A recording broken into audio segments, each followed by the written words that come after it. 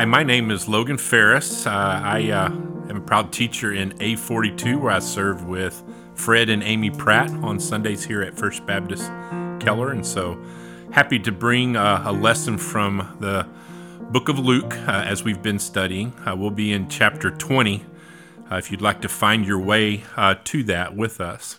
You know, as we've been studying Luke, it's very interesting. We are amidst the buildup of Jesus approaching Jerusalem. He is now in Jerusalem and is really building up to what we know as Good Friday and then the wonderful resurrection on Sunday morning. And as we look at Luke during this quarter, it really has stood out to me how, the truth that ignoring God and the gospel puts anyone at significant danger of judgment. And I think that will be paramount to see in our lesson this week. Consequently, accepting the gospel can provide forgiveness for all who trust Jesus. And so the Bible, as Pastor Keith often says, all points to Christ. And we certainly see that today. We also learned that as we study Jesus' ministry and just also God's word, that we learn that there are no such things as consequences with regards to God's plan. We've seen that he's encountered blind, the sick, the lost, all for his purpose. They were not chance encounters. Last week we studied the encounter with Zacchaeus. That was not a chance encounter, nor was the germination and the growth of the tree that he climbed. It was all for God's purpose. Palm Sunday we read about the donkey colt, and that was made available in the city, and that was not a coincidence, and it was exactly as Jesus described when the disciples found it. And so when we see even in lessons leading up and we read the Bible, we see the clearing of the temple when Jesus cleared the money changers out, again, not by coincidence. But nor was the mocking and the challenging of the religious leaders and those that sought to disrupt Jesus' ministry. Again, all for his plan, all for his will. And we see that again today when we look in Luke chapter 20. Jesus has really taught us about the kingdom in looking at parables and teaching us about what the kingdom really means. And so we'll see that today. So let's first look in Luke chapter 20. Let's read through the first 8 verses of that chapter. If you'll follow along. Begins in verse 1. It says, "One day, as Jesus was teaching the people in the temple courts and proclaiming the good news, the chief priests and the teachers of the law, together with the elders, came up to him. 'Tell us by what authority you are doing these things,' they said. 'Who gave you this authority?' He replied, 'I will also ask you a question. Tell me, John's baptism, was it from heaven or was it of human origin?' They discussed it amongst themselves and said, 'If we say from heaven, he will ask us, why didn't you believe him?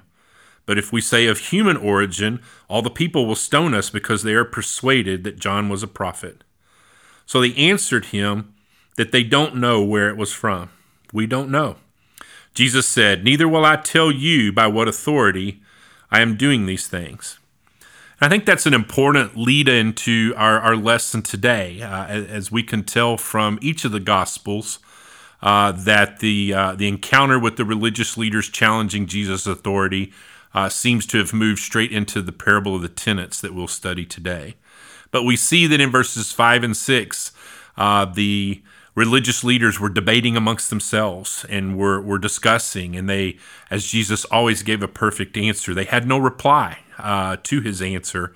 And then we see in verse 8 Jesus' response, his refusal to acknowledge his authority to them and to identify it. But he moves immediately into a familiar parable. And so he turns at this point. I envision Jesus turning his attention from the religious leaders and their accusations and challenge to his authority, and he turns to the crowd and he begins to teach, as we often see that he did. And we pick up in verse 9 there. He went on to tell the people this parable. "A man planted a vineyard, rented it to some farmers, and went away for a long time. At the harvest time, he sent a servant to the tenants so that they would give him some of the fruit of the vineyard. But the tenants beat him and sent him away empty-handed. He sent yet another servant, but that one also they beat and treated shamefully and sent away empty-handed. He sent still a third, and they wounded him and threw him out. Then the owner of the vineyard said, "What shall I do? I will send my son, whom I love. Perhaps they will respect him." But when the tenants saw him, they talked the matter over. "This is the heir," they said. "Let's kill him, and the inheritance will be ours." So they threw him out of the vineyard and killed him. What then will the owner of the vineyard do to them? He will come and kill those tenants and give the vineyard to others. When the people heard this, they said, "God forbid." Jesus looked directly at them and asked, "Then what is the meaning of that which is written? The stone the builders rejected has become the cornerstone. Everyone who falls on that stone will be broken to pieces. Anyone who falls on it will be crushed." The teachers of the law and the chief priests looked for a way to arrest him immediately because they knew he had spoken this parable against them, but they were afraid of the people. So we see this encounter between the religious leaders, the crowd as part of the audience that was there. And again, after the religious leaders had challenged Jesus' authority, he brought forward this parable of the vineyard, parable of the tenants. And so if we think for a moment and we look through that passage, our commentator and Bible scholars quickly identify that the man in the parable represents God, and the vineyard likely represents Israel or God's people. Even today, it could represent the church. Those stewards or those tenants of the vineyard could represent the religious leaders who were in charge of Israel, in charge of God's people. And we see the servants that came that were thrown out would represent the prophets, the many times that God had reached out to try to turn his people from their wicked ways, only to be stoned and rejected. And then obviously it's easy to identify that the son in this parable would represent Jesus. And so in each of these cases, we have to look and think about how this would reflect on even situations that we would encounter today. As we consider the interaction that was there, the man, God, in him, in that image, was rightfully entitled to requesting the fruit in this case. And when resisted by sinful men, he was long patient. He sent one prophet, one messenger after another, and yet each were turned away. So I have to pause there and wonder, as we apply with that today, is how are God's ambassadors treated today? When God sends you an ambassador, which could be through our church staff, it could be through the word itself, it could be through a fellow believer, as they're sending word to you, particularly if it's word of correction or word of redirection, how do we respond? How do we respond when God reaches out through his ambassadors in the workplace, or when we are that ambassador in the workplace and we feel rejected, or in the political arena or in the public square, not to mention our neighborhoods and even our local churches? So I think this parable is still very applicable today. God still expected the stewards to honor him.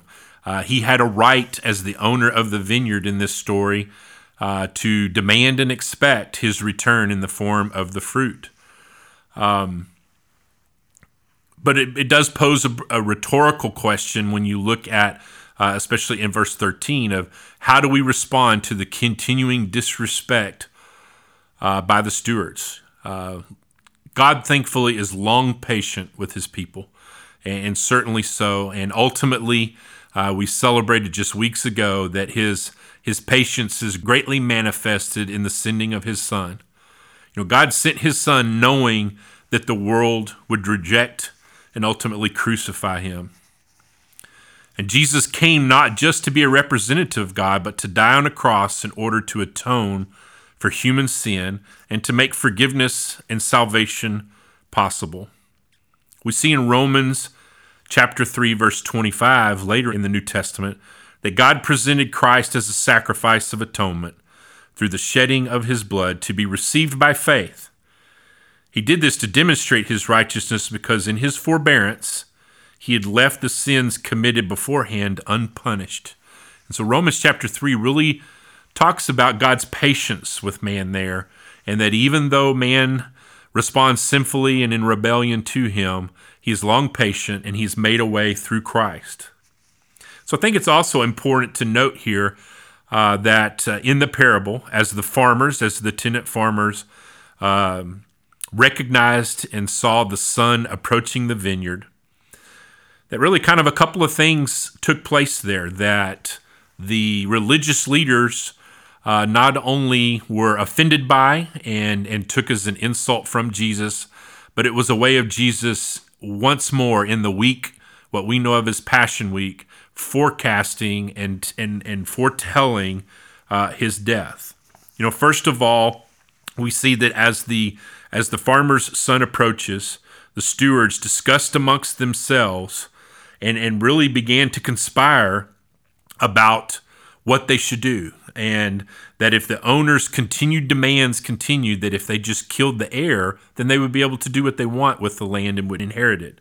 I find it interesting that just a few verses prior to that when posed with the question about Jesus' authority, there was a visual picture of them putting their heads together and conspiring and trying to come up with a response. They certainly did recognize the heir from afar, and their greed overtook them. Their desire for power overtook them, both in the parable, and we could also expect to see that the religious leaders were experiencing similar sinful thoughts. And then they plotted to kill the heir, and so they plotted to murder. We know on this side of the cross and on this side of the full word of God that these exact things took place in real time in just a few days after this event, where we saw the conspiring of the religious leaders. We saw that they recognized Jesus likely for who he was and that he was a prophet, but didn't accept his message, didn't accept his authority, and they ultimately plotted to kill him. They rejected the Father's demands both in the story and in real life during that time, and they took the Son's life. In the response we see in verse 15, the latter half of 15, what will the owner do to them? I can envision Jesus proposing this even to the crowd and calling upon their sense of justice. And the response back was simple, that he will come, that there will be no ambassadors coming. And I think this is something that we can expect at the end of time when God calls the time, and we know that the trumpet sounds in his second coming, that he will come, that at this point he will not be sending messengers, and that God himself will come and there will be no more ambassadors. And that those that are rejecting him, in the case of the tenant farmers here, and those that reject his gospel will face judgment, and the vineyard will be given over to others. My studies the vineyard could be representative of Israel, it could be representative of the church. Those that it would be given over to could likely be the disciples and those that would follow in belief and faith, and that the authority would be taken from the religious leaders at the time and given over to the disciples. So I think this parable or this story makes an interesting point, that the tenant farmers and the condition of the tenant farmers surely illustrates the corruption of people and mankind, and that we are sinners in need of a Savior. The owner's actions, we see the owner of the vineyard, and we can also see that how much God cares for his people. It's easy to see the vengeance of the vineyard owner, and that he is going to kill the tenant farmers. And sometimes it's hard for us to recognize and remember that he sent multiple ambassadors, multiple prophets, even his own son, to bring redemption to people. But we also see the owner's wrath, and that is a warning of God's judgment, that our God is a just God, and he expects obedience and has brought a way of forgiveness. And so we can pull from this parable even today that we should respect God. Believers expressing their faith in Jesus Christ and worshiping him and following him show respect to God, show respect to him, rightfully so. But we also see God's love that is limitless, ultimately manifested in God's sacrifice with his sending his son for a means of salvation. But we also see in this story the reality of God's judgment, that ignoring the gospel results in judgment and comes at a cost to those that reject him.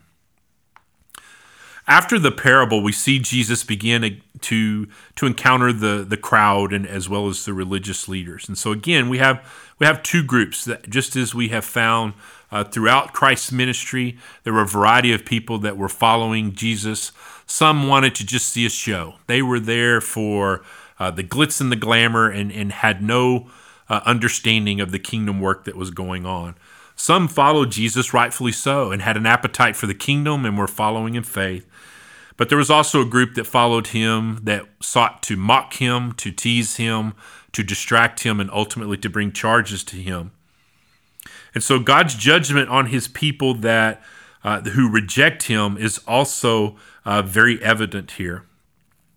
In his response in verse 17, Jesus responds and uses a reference from Psalm 118, talking about the stone that was rejected by the builders, after rejected, became the cornerstone. And so this would really resonate with the people of the day from a construction standpoint and also just from an understanding there that setting the cornerstone of any building or any structure was a key point, just like it is today.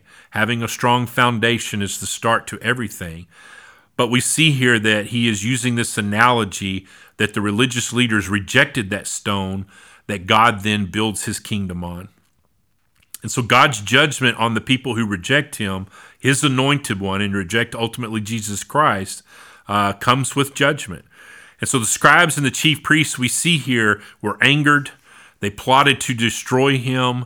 And certainly this was an accelerant to begin the process that ultimately led in the illegal trial that took place, and then encountering Pilate and everything that we know of the Good Friday story leading up to the resurrection on the third day was not only a part of Jesus' parable, but was also playing out before the disciples and those that were watching, just as Jesus had foretold throughout his ministry.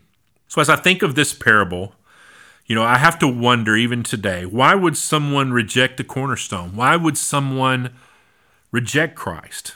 If you'll turn with me, let's look over in Luke chapter 9. So this is earlier in our quarter. I believe it was even back in the fall when we were working through Luke.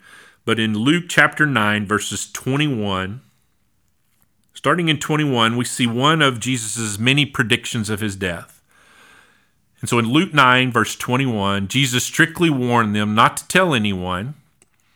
And he said, "The Son of Man must suffer many things and be rejected by the elders, the chief priests, and the teachers of the law, and he must be killed on the third day. He must be killed, and on the third day be raised to life."